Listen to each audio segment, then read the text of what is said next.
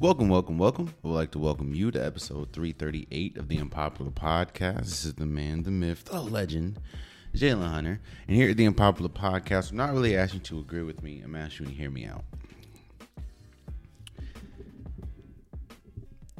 Playoffs, whether it's NBA, whether it's Stanley Cup playoffs, which of course we're going to talk about both, but they shine clarity. Or they prove clarity in a lot of things. They prove clarity in why some teams didn't make it, why some teams do make it, why some teams make it as far as they do. The playoffs brings clarity to teams. They bring clarity to opponents. It's just clarity. And what we're seeing from this Denver Nuggets LA Lakers series is nothing but clarity.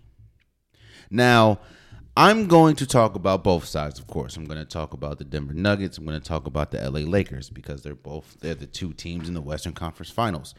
And let me first talk about the Nuggets. And in order for me to talk about Nuggets, unfortunately, I have to talk about the Golden State Warriors. There is no way, after watching what I've watched, not just this series, but when the Denver Nuggets played the Minnesota Timberwolves, or when the Nuggets played played the Phoenix Suns, I don't think that there's any way that the Golden State Warriors would have beat this Denver Nuggets team, at least this year in the playoffs.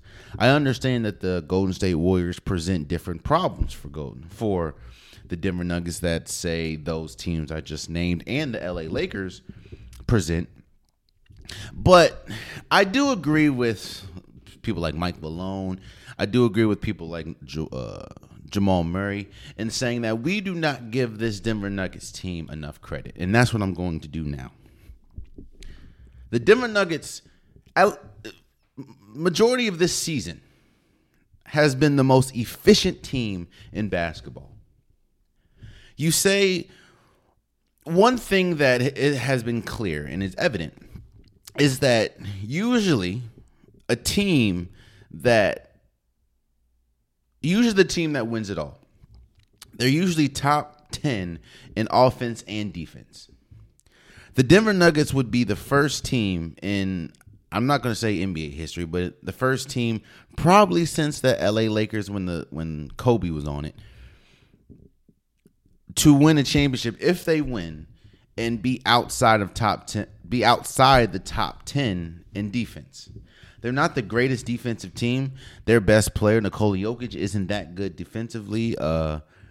Jamal Murray isn't that good defensively. However, what the Denver Nuggets lack in defense, they make up for in efficiency.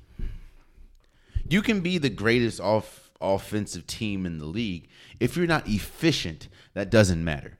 There's a lot of teams that are the Phoenix Suns are a better offensive team when we talk about just the sheer players. Devin Booker, Kevin Durant. They're a better offensive team than the Nuggets. Talking about Golden State, we can go back to those.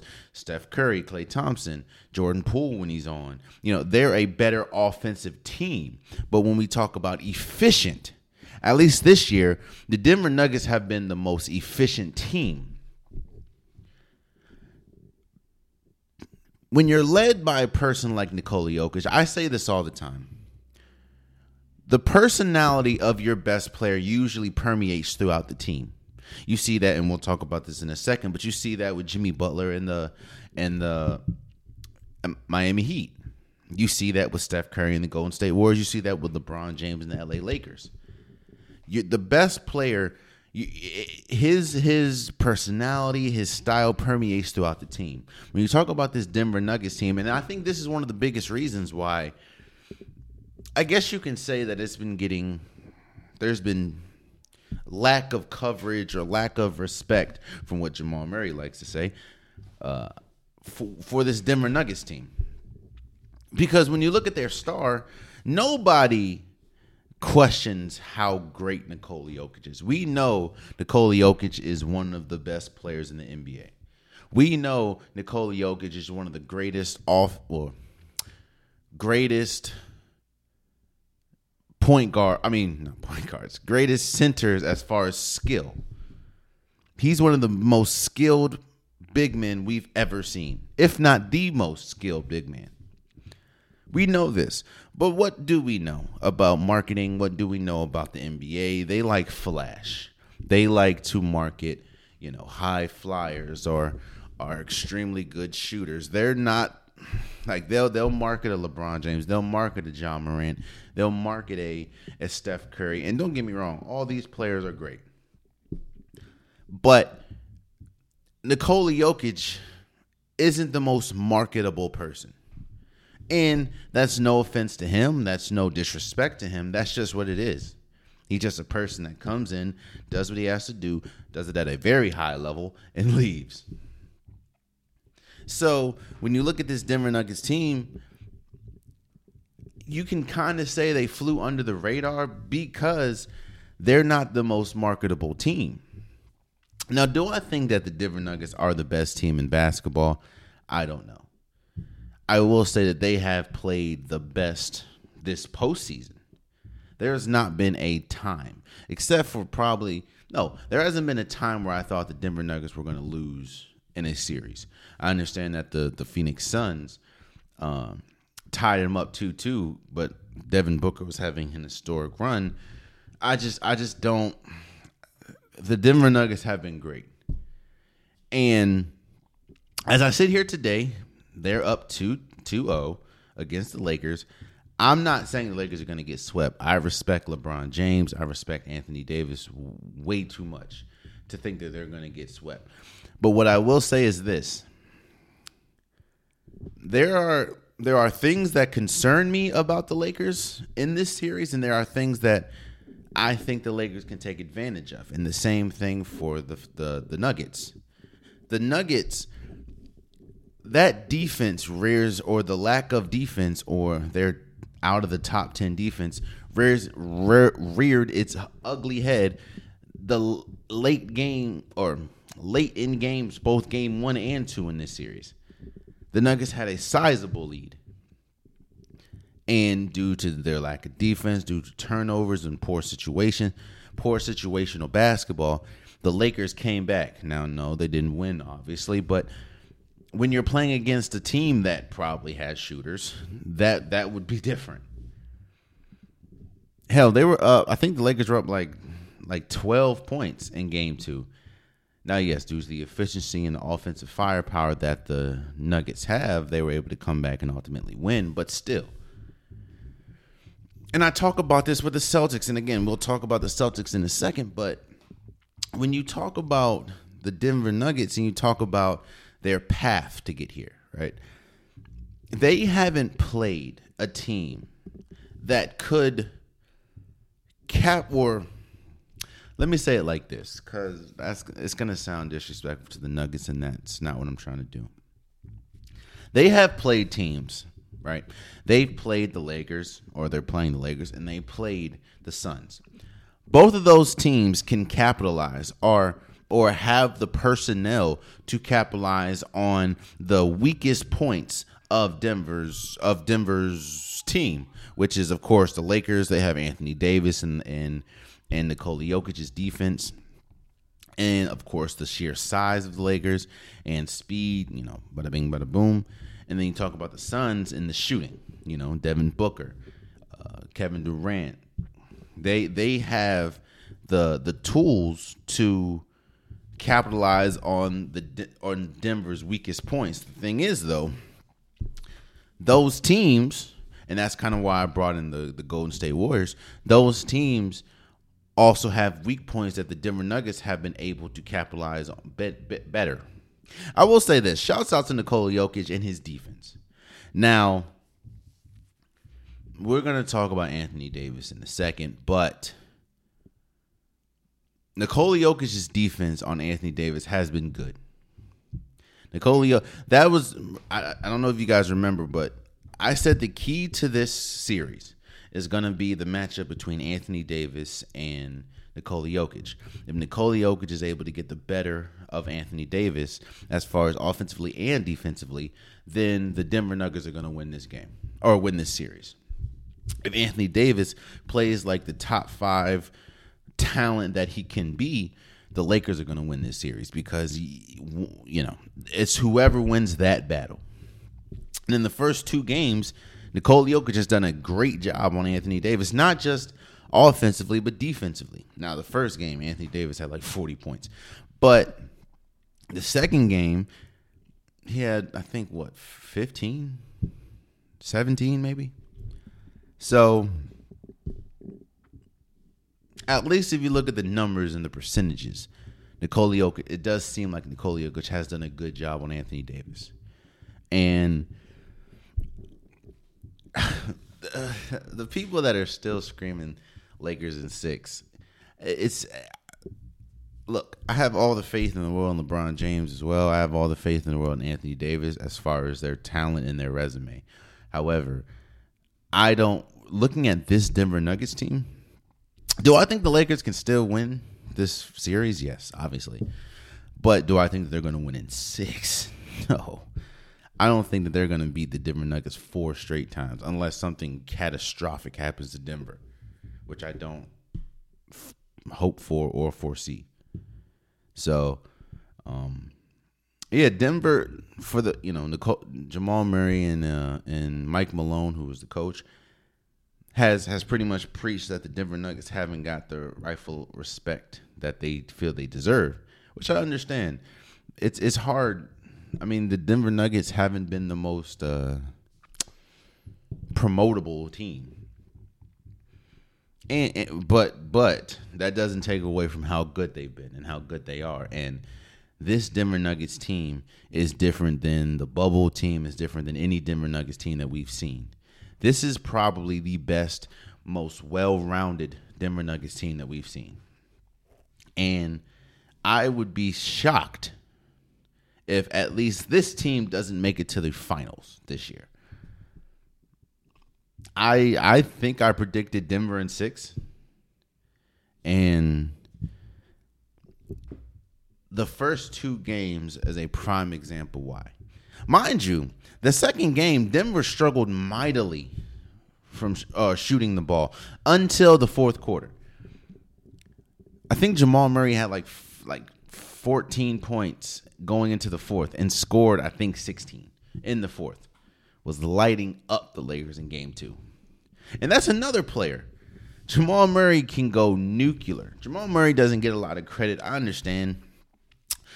Because he plays for Denver, but Jamal Murray is one of the best scorers in the league. I'm not going to say he's the best, but when he is on, we saw that in the bubble. We saw that, of course, before his injury, and we've kind of seen that in this playoffs. When Jamal Murray is on, when that switch is flipped, when that fire is lit, Jamal Murray is one of the best scorers in basketball. And you pair that with actually, I think it's pretty much inarguably at this point the best center in basketball. It's that is, and then you have great complementary pieces like KCP, like Aaron Gordon, like Bruce Brown, like Michael Porter Jr. You got yourself a championship team, my friend. So, or a championship caliber team. Again, I think the Lakers could still win. I don't predict them to win, but, Denver has been really good. And let me talk about the Lakers. Let me start off with the positives with the Lakers. Shouts out to Rui Hachimura. Rui has kind of shown he's kind of the poster boy right now for the saying, sometimes you just need a new environment and more opportunity. For people that don't know, Rui Hachimura used to play for the Wizards, and he never played like how he's playing right now for the Lakers. He has emerged as one of their most important players if they want to move forward as far as move forward in the playoffs. He's going to be a free agent this year, but he has played himself into some money, along with Austin Reeves. Rui, I think, only missed like 1 or 2 shots the other day. Like, he's been great. And I think, the Lakers, their scheme and the way that they use him has been incredible. Also, Austin Reeves has had an incredible playoff run as well. He came up really big in game 2, even though, of course, they ultimately didn't win. He found his 3-point shot in game 2, and for the Lakers' sake, hopes that can, travel back home to LA. That's pretty much where the positives stop for me. Let me first talk about LeBron James. LeBron James has reinvented, well, I'm just be real with it. LeBron James has looked old majority of these playoffs. But what we're seeing out of LeBron James is because he's such a smart player, because he's he's arguably the greatest player of all time. He's able to capitalize on what he can do. And he's able to capitalize on the strengths that still make him one of the best players in the world. And that is his brain. That is the way that he sees the game, the way that he's able to manipulate the game, the way he's able to maneuver around, defenses, and he's able to dissect defenses. LeBron James, again, will go down as one of, if not the best player of all time. So while, yes, he has looked old, he's still, or at least in this playoffs, actually majority of this year, he is able to capitalize on, or he's able to lean on the skills that he's developed over the years, as far as not just the physical attributes. But when I say that LeBron James looks old, what do I mean? We are used to a physically dominant LeBron James. A LeBron James that will dunk on anybody. LeBron James, even though he's not the greatest 3-point shooter, he can get a 3 off any time. LeBron James that even when the offense is not going well, he's able to put the team on his back offensively. LeBron James that is just a physical specimen, and he's able to capitalize on the physical advantages that he has over other players. What we're seeing is LeBron James, I'm not going to say he doesn't have it anymore. That's not true. But there's a stat going around that LeBron James is like 0 for 19 in fourth quarter or taking threes in the fourth quarter. 0 for 19. There are 2 plays, yes, and I'm not just going to single out those plays, but we can talk about the fast break in game 2 where, he just fumbled the ball.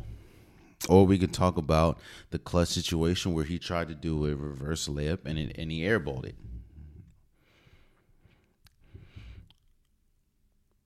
Of course, this is what we expect, right? Let me say this, actually. This is what we should expect from LeBron James. That's in year, 20? That's 38 years old. We should expect a LeBron James that can't do it physically every game. Now, it is coming as a shock and as a surprise because we've seen greatness throughout LeBron forever since he's been in the league. So now that again, one thing that they say is Father Time is undefeated. And as we're seeing, Father Time is I'm not going to say winning over LeBron James, but he has arrived. Because the physical dominance, again, LeBron James he's still a physical specimen. Don't get me wrong. He still takes care of his body. He's still a great player. But that LeBron James where nothing's going right with the team and he can put the team on his back and give him 40, that's not there anymore. Or let me say, we haven't seen that since what? Earlier this year. I think that we're seeing we're looking at a LeBron James that can't just be or isn't just the best player, and because he's the best player, you have a decisive advantage. We're not seeing that anymore. In fact, we haven't seen that majority of this playoffs. Every single playoff series outside of probably Memphis, LeBron James has not been the best player. In the Golden State series, Steph Curry was a better player. Anthony Davis was a better player. In this series, Nikola Jokic is a far better player than LeBron James has been. Now, that's no offense to LeBron James. That is just the reality of what we're seeing. And that kind of brings me to Anthony Davis.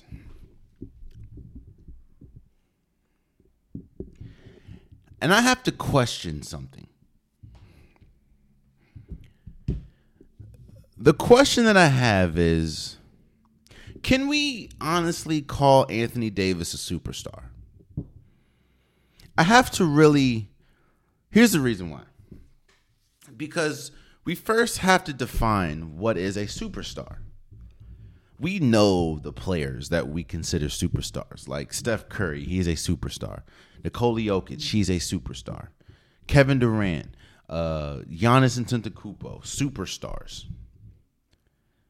Hell, Damian Lillard, superstar. Joel Embiid, superstar. But why do we consider those players superstars? It's not just talent. Hell, if you're in the league, you're talented. Now, yeah, there's people that are more talented than others, but if you're in the league, you're talented. The word to me, to be deemed a superstar is you know what you're going to get out of a player, right? You know that when a player needs to be great, they're going to be great. Damian Lillard's been, I don't remember last time he went to the playoffs. But what I will say about Damian Lillard is you know what you're going to get out of Damian Lillard. You know that you're going when the moment is big, when he needs to come up big, when he needs to put the team on his back, he's able to do that. Same thing with Giannis, same thing with Steph, same thing with LeBron majority of his career, actually all of his career, outside of probably now. But we know what a superstar is. Here's my thing, which brings me back to Anthony Davis. And I have to question. Anthony Davis is one of the most frustrating / interesting players we've ever seen.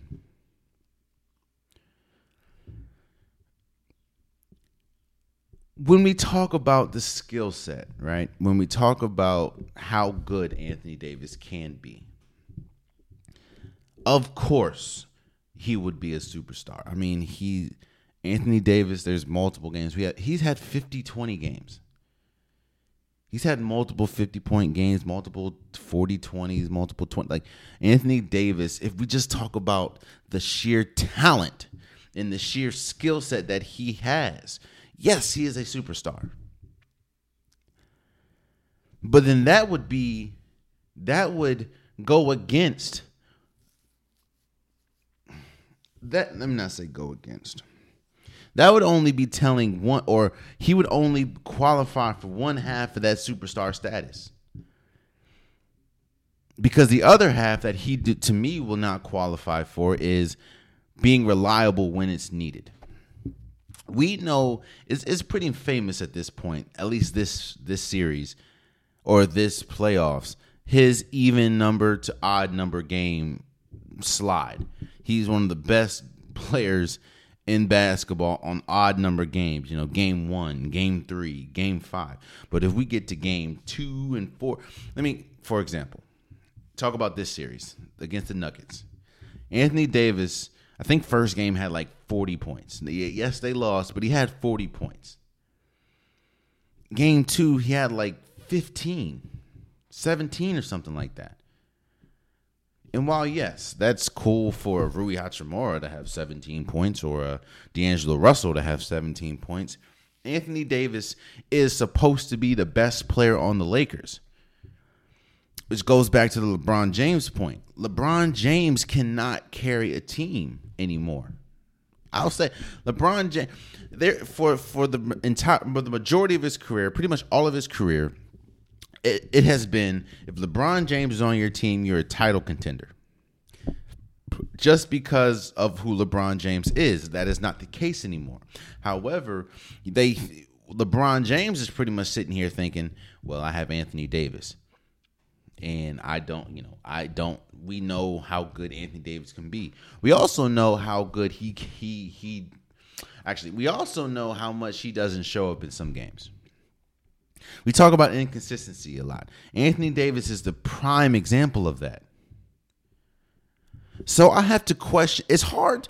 I have to question, is Anthony Davis really a superstar? Because he has superstar talent, but he's not as reliable as he should be. And I'll go back to the names I said, right? Imagine if Steph Curry, knowing how great of a shooter he is, knowing how great of a player he is, knowing that he can get 30 on any given night. He can get 30 in his sleep. Imagine if one game he'll drop a 30, 40, 50 point game. The next game he has 10. Hell, we're going to talk about the 76ers in a second. Joel Embiid and how he got killed for his Game 7 performance where he had, 15 points. And his superstar status is kind of in question from a lot of people because of his record in Game 7s. He's 0-3 in Game 7s. So, I guess in conclusion of this, and I'll move on. There is no, and I said this to start this series, last episode. There's no way that the Lakers are going to win if Anthony Davis is as consistent. I talked about that with James Harden when we're talking about Boston. If your best player or second best player, in this case for the Lakers, their best player, if he is not consistent or if he is on that roller coaster that he has been this entire postseason, they are not going to beat the most efficient team that they have played and that is in the NBA right now. When Anthony Davis comes to play, right? That you can argue that they still, and when I mean they, I mean the Lakers, have the best 1-2 punch in this series. No, yes, I think Nikola Jokic is better than Anthony Davis. But when we talk about skill set, Anthony Davis can be better than Nikola Jokic. As for now, not the passing, no, but when we talk about just the sheer offense, and of course you still have LeBron James. But the Lakers desperately need a consistent Anthony Davis. And the reason why I question his superstar status is because they have not seen that. In fact, the last and only time, now that I really think about it, they've seen a consistent Anthony Davis was in the bubble. No, I'm not one to disrespect the bubble. And I mean, a championship is a championship, whether you win it in a bubble or not. But the bubble was what? 2 years ago? We can't keep getting a 40, 35, 37, 39 point game from Anthony Davis and then turn around and get a 10, 15, 17. I think the other night, game 2, LeBron James had more rebounds than Anthony Davis. Can't happen. Because I promise you, Denver is going to capitalize on all the advantages that you give them. Because they're just that good of a team. So, speaking of team, 2 games into this Heat series, Heat Celtics series,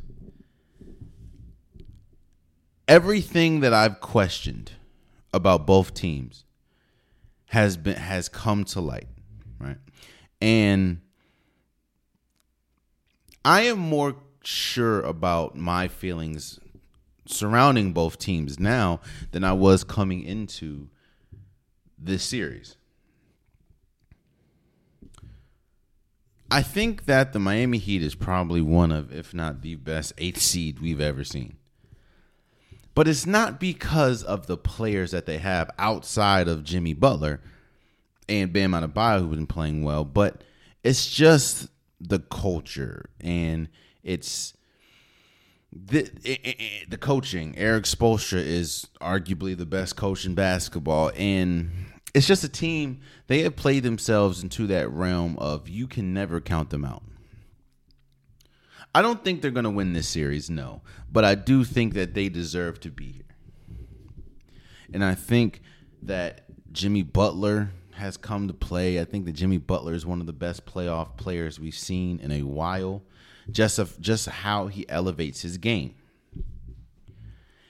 And I think that while, yes, there is a lot of coverage on the lack of drafted players that play valuable minutes for the Heat, Max Strus and Gabe Vincent.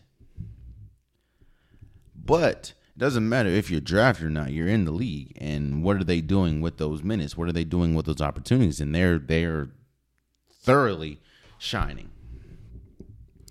So I have no question. The Heat are exactly who we thought they were. I think that they are the inferior team in this series. But with them being the inferior team, I don't think that they don't have a shot to win. At the end of the day, basketball is about players, and basketball is about who is playing their best at the right time. And what edge is somebody going to have to get them over the top? And what we're seeing is the Heat have toughness. They have a very athletic big, and they have one of the best playoff players, at least in this playoffs, and that is Jimmy Butler. But nothing I've seen in this series has changed my mind about Miami. I think that Miami is a good team. I think that there are major flaws for the team, especially when we talk about offensively, which is why Tyler Hero is so big, and Victor Oladipo, them not being here due to injury. That's huge. But this team, with the defense, with the never quit mentality, with the sheer force that they bring to the game, they always have a shot to win. And it's led by their leader, Jimmy Butler, which is why I say all the time, and I just said a couple minutes ago, how you embody the personality and the confidence of your best player. And that's obviously what the Heat do. The Heat go into every series. Hell, most of their interviews sound like a Jimmy Butler interview. We don't care what you think. We're just going to go out and play. It's about, physicality. Like, that's Jimmy Butler. And Jimmy Butler, that's another player which I question if he's a superstar or not. Of course, to a lesser extent than Anthony Davis, but Jimmy Butler always pretty much comes to perform in the postseason. He's always one of the best players in the postseason. It's just the regular season is a little different. But just like the things that I questioned, or the things that I knew about the Heat have been reassured to me, is the same thing for the Boston Celtics. Don't get it wrong. Don't get it twisted, bro. The Boston Celtics, they're the best team that's remaining in this playoffs. Actually, if you really think about it and you really look at it, on paper, they're the best team in basketball. They can beat you in a myriad of ways. They have a superstar player in Jason Tatum. They have a incredible, you can say 1A, 1B. Some people say Batman Robin. Some people say clear number 2. They have a great second option in Jaylen Brown. And they have a great team. Malcolm Brogdon, Marcus Smart, Al Horford, Robert Williams, Grant. They have a great team. And they are the best team in basketball, at least this year. Nothing about that has changed. That looking at this Heat series and looking at the Boston Celtics in the playoffs in general, that has been proven to me. Nothing. I have not seen anything that has dispelled that. But in the same breath, another thing that has not been dispelled to me is the issues that the Boston Celtics run into. And most of their issues are self-inflicted. And those self-inflicted issues can get them beat. Which is why, yes, I think they are the superior team to the Miami Heat. However, I think the Miami Heat have a great shot of winning because of the shortcomings that the Boston Celtics have had this entire playoffs. And what are those shortcomings? I talk about it in almost every episode, so I'm not going to dwell on them. Their late game situations are terrible. Or let me say, late game executions are terrible. It took a 51-point game. Now, yes, they did destroy the 76ers by like 30 or something. But Jason Tatum had a 51-point game 7. They should have never gotten to a game 7. And then if you go back to if you want to talk about this Heat series, right? Game 1. Jason Tatum is their best player. Jason Tatum is playing, is riding that game 7, 51-point game, and he's having an incredible game. For some reason, he does not get a shot attempt in the fourth quarter. A shot attempt. To put that into perspective, that's like Steph Curry not getting a shot attempt in the fourth quarter. Kevin Durant not getting a shot attempt in the fourth quarter. Giannis Antetokounmpo not getting a shot attempt. I'm not saying a make. You can miss all your shots in the fourth. You'll still get killed, but not as much as not getting a shot attempt. On top of that, this team is still a live by the 3, die by the 3. If they're hitting threes, you have no shot. But if they're not, they're going to keep shooting and they're going to keep missing. Which means you always have a shot. You just rebound the ball. What I'm saying is this, man. Oh, and on top of that, Joe Mazzulla, who is a cool coach, but he was never supposed to be the coach. And I see why. I'm not saying he's a terrible coach. Don't get me wrong. But you can tell that the moment he's not ready for the moment. Because some of his coaching adjustments or lack thereof is detrimental to his team. Yeah, he was great in the regular season. I think he was a Coach of the Year candidate. But some of his late game substitutions, some of the play calls, it just doesn't make sense. So while yes, everything that I felt and feel about the Miami Heat have not changed. They are an incredible team. I'm shocked that they're here, but they are here. And they're here because they're following their best player. And that is Jimmy Butler. And they are the best coach team in basketball right now because of Erik Spoelstra. And the same exact thing can be said for the Celtics as far as everything that I've learned about the Celtics throughout this year, throughout this playoffs, are exactly what I'm seeing in this series. They are the far better team than the Heat. Far better team. They just have more options. And this Boston Celtics team is good enough to win a championship. However, this Boston Celtics team also can get in their way more times than you'd like. And them getting in the way, them getting in their own way can cost them not only games but series. Because trust me, your margin for error shrink drastically once you get further in the playoffs, because now you're playing against teams that can think about it. You played the Atlanta Hawks. And don't get me wrong, shout out to the Hawks and Trae Young, but there are different levels to it. You played the Atlanta Hawks in round 1.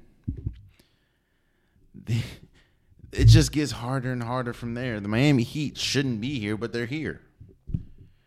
Same as the Denver Nuggets on the other side. You played the Minnesota Timberwolves, a team that a lot of people didn't expect and probably shouldn't have been there. But you played them. Next series, you played the Phoenix Suns. And you saw, at least for a couple games, the 2 greatest scores of all time. At least as far as percentages and everything. And now you're playing the Lakers that will capitalize on mistakes. So your margin for error shrinks drastically once you get closer to the finals, because you're playing against teams that know you. And for the Boston Celtics, which is hella crazy, but one game you'll get the greatest team or the best team in basketball. The next, you'll get a team that doesn't have a shot attempt from their best player in the fourth quarter. So they're going to have to clean that up, but, because if not, you're going to lose. So I want to talk about something before I get off of the NBA, or at least these playoffs.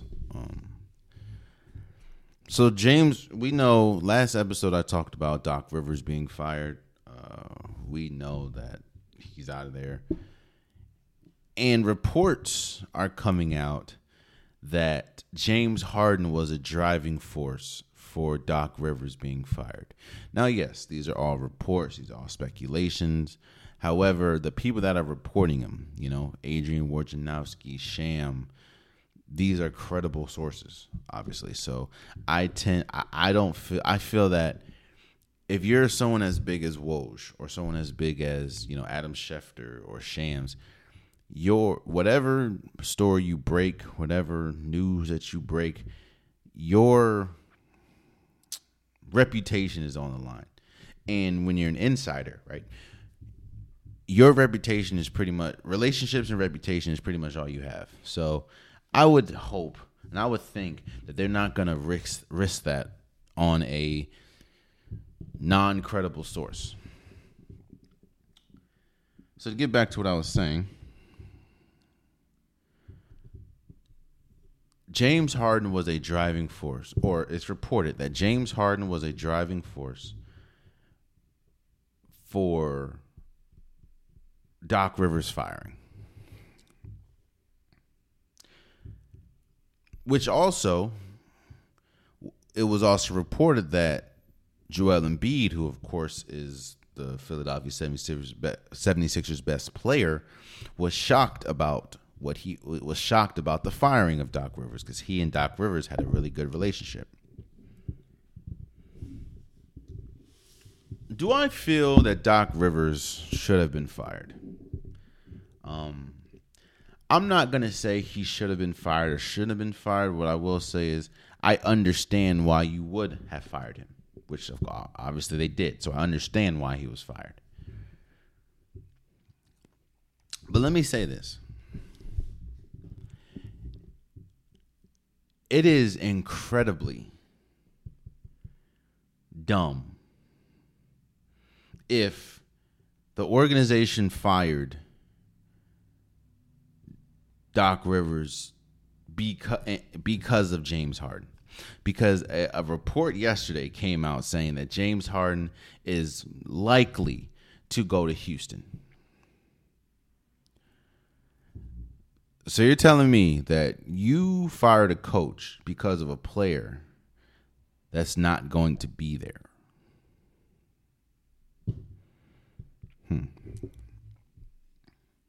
Interesting. That's not smart. That's not smart. Like at all. Again, if you were already gonna fire Doc Rivers, then cool. Like if Doc Rivers was already on the chopping block, if he didn't, I don't know, make it to the finals or make it to the Eastern Conference Finals, then I get it. But in the same breath, don't report or don't let the report come out saying that James Harden was a driving force to Doc Rivers getting fired, or was a big reason why Doc Rivers was getting fired. Because that means it sounds like you're acquiescing to a player that's probably not going to be there. So you're letting a player that's not going to be there next year, I guess lack of a better term, dictate or influence the organization. What sense does that make? Now, yeah, if you get a Mike Budenholzer, if you get a Nick Nurse, cool. But what if you don't? And you lose your second best player in James Harden, which is it's more than likely going to happen from what's being reported. Doesn't make sense to me. And let me address James Harden for a second.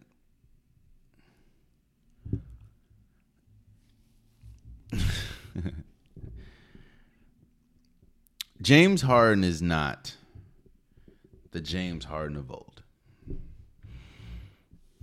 I think injuries, poor body management, just poor physical decisions is the main reason why James Harden is not the James Harden of old. He just hasn't taken care of his body as much as some stars have taken care of their bodies. Nothing wrong with that. It's just that's his prerogative, but just don't expect to get, the James Harden that can drop 60 point triple doubles. It's just not going to happen. We haven't seen that since Houston. Now, yeah, we've had a 45-point game. James Harden can still shoot the ball. We have a 40-point game. Like, he's still good in that sense, but to me, he is not a player that you can build your franchise around anymore and be confident enough in saying that they're a championship caliber team. James Harden just isn't that type of player. But I thought it was funny. And again, all these are rumors, all these are speculations, all these are reports. I find it funny that James Harden was being reported he wants to go to a team where they are in contention to win a championship. And the very next day it says that James Harden is likely to return to Houston. And for people that don't know, Houston was one of the worst teams last year. They're just hella young, Jalen Green and Josh Christopher and Alex Sengun, Jabari Smith, all young players. You also hear about James Harden possibly going to the Phoenix Suns, of course, to pair it with Devin Booker and James Harden. And Kevin Durant. More than likely, DeAndre Ayton and Chris Paul would have to go. I'll just say this. Let's dampen we have to be honest about ourselves and be honest about James Harden. James Harden is not he has played himself out of the superstar role. He's not a superstar anymore. In fact, he hasn't been a superstar for a minute now. Now, yes, that could be due to injury. That can just, like I said, poor body management and hygiene, physical management. But it is what it is. And what it is he is not a superstar anymore. So if you're thinking about building a team around him, I don't think that would be smart, because I don't see James Harden being the best player on a championship team, because he hasn't been. Even at his peak, he wasn't. Again, James Harden has only been to one NBA Finals, and he was the sixth man on that team, the Oklahoma City Thunder, with Kevin Durant and Russell Westbrook. Now, I hear people say, well, that's not fair because, he ran into Steph Curry and that in that Golden State dynasty that had, of course, Kevin Durant and Klay Thompson and everything.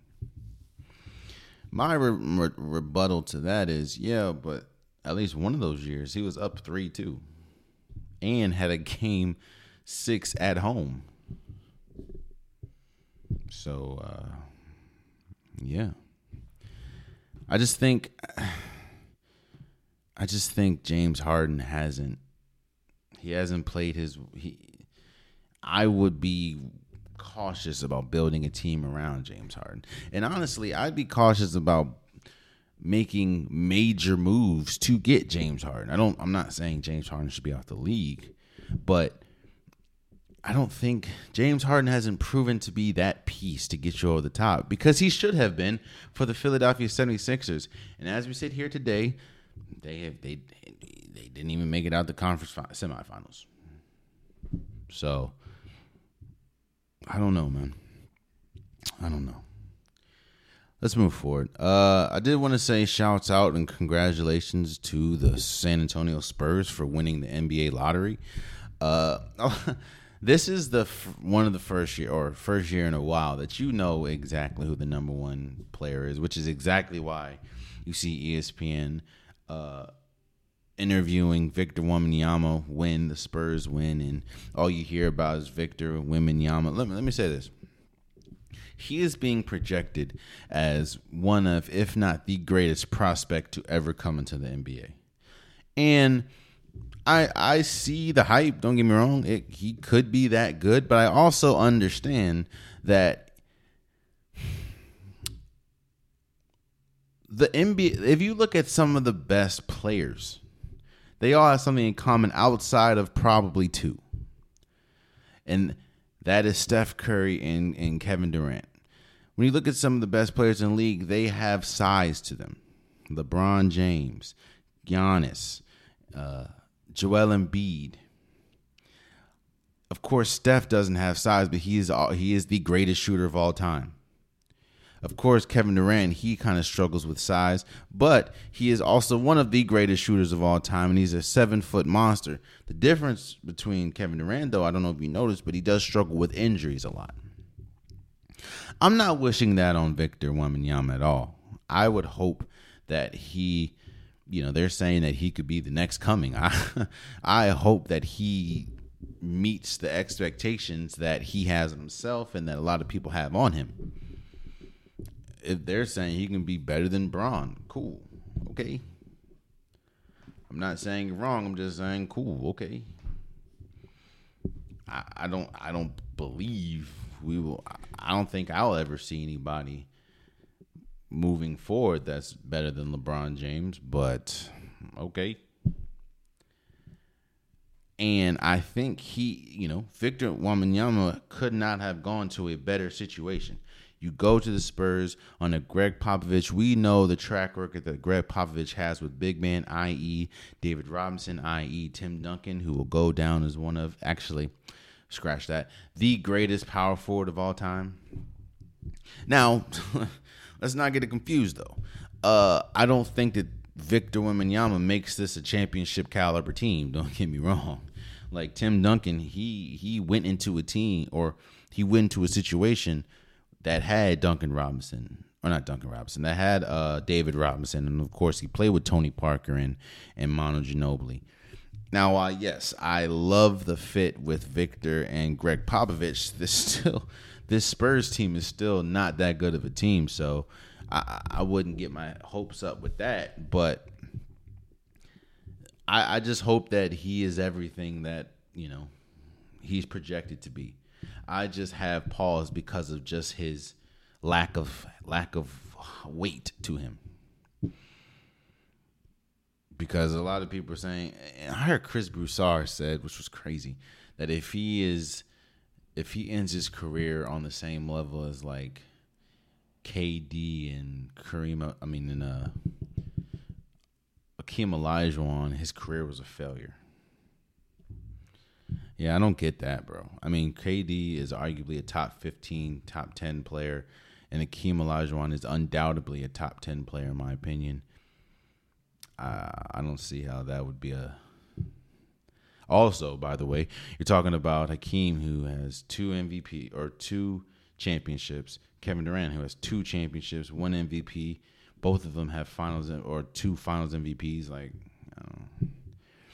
I think Victor Wembanyama would be lucky to make it NBA Finals, and I'm not saying that because he's not good. I'm saying that because the team he's on isn't that good. So I don't know about that, Chris, but I do wish nothing but the best for Victor Wembanyama, and I hope that, I am happy that he's going to a well-coached team. Let me just say that. And Greg Popovich. We also don't know how many years Greg Popovich has left as a coach, so we'll have to see. But yeah, I did want to say shout out to the WNBA. They started their season last night.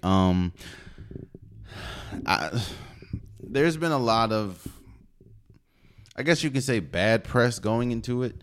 We can talk about Becky Hammon being suspended 2 games for the Erica Hamby situation. We can also talk about how the WNBA is starting smack in the middle of the conference finals for not just the NBA but for hockey. I don't know, man. We could talk about all these players getting waived. Alexis Morris, Dee Robinson, I forgot her name, but the number 1 overall pick from 2021 got waived. Here's the thing. I don't need to continue to come in here and talk about how the WNBA can improve, I understand it's a money thing, don't get me wrong, but why there's so many, I think, 6 or 7 out of the top, 6 or 7 out of 6 or 7 first round picks, right, of this year was cut. It's like, why would you draft that high? Or why would you draft somebody in the first round? And mind you, there's only 12 teams in the WNBA. So why would you draft somebody that high just to cut them? Or waive them. It doesn't make sense. To me, that is a bad product. And I'm not saying like I'm not trashing the WNBA. I think the WNBA is great. But, and again, I understand this money, and of course you're someone that has no money and someone that has no stake in the WNBA is asking for change. But why do you not, if you can't afford to have expansion teams, right? Why, like, if you can't put a team in expand, get 2 more NBA team or WNBA teams, why can't you just expand the rosters? Like, why can't 15 people be on a roster? I don't know. However, I do think this is going to be a good season. I think you have 2 pretty much super teams, and that is the Vegas Aces and the New York Liberty. I think if you want to give a quick prediction of awards, I think that Breonna Stewart is going to win the MVP. I think last year there was a battle between who was the best player between her and A'ja Wilson, and of course A'ja Wilson came out on top. I think being in a new city, being on a new team, and a really good team in the New York Liberty that has Sabria Nadescu, again Breonna Stewart, that has Jonquel Jones now, Benasia Laney. I think that is the team to beat. Well, right now the team to beat is the Vegas Aces because they did win last year and they did get Candace Parker, which Candace Parker is on the older side, but she still is a very good player. They also have, again, A'ja Wilson, Kelsey Plum. They have Chelsea Gray. It's going to be tough. My Washington Mystics are still up there with Elena Delle Donne, They to me it's two teams and then everyone else. I think that the Washington Mystics are good enough to win, but we'll have to see. But it's crazy the storylines going into this season isn't as positive as it should be to me. I think the rookie of the year should definitely be Aaliyah Boston. I think she's the best rookie that came. Of course, she was number one, but out of all the rookies, she has the best opportunity in Indiana, I believe. Like she's the best rookie. And I think she's going to win rookie of the year. And I honestly think that it's going to be between Vegas. I'm always going to throw my Mystics in there, and New York about who wins the championship. But again, I understand what the WNBA is trying to do, and I understand how they're trying to promote themselves, which I get it. But there's been a lot of bad press coming into at least this season, and that to me doesn't bode well if you're trying to expand, you're trying to get better. You know what I mean? Again, if it was on a bigger, unfortunately, if it was on a bigger. The whole Becky Hammon thing is huge. Most of the players getting cut is huge, So I don't want to go into the season like that. But on top of all that, look at where you're starting the season.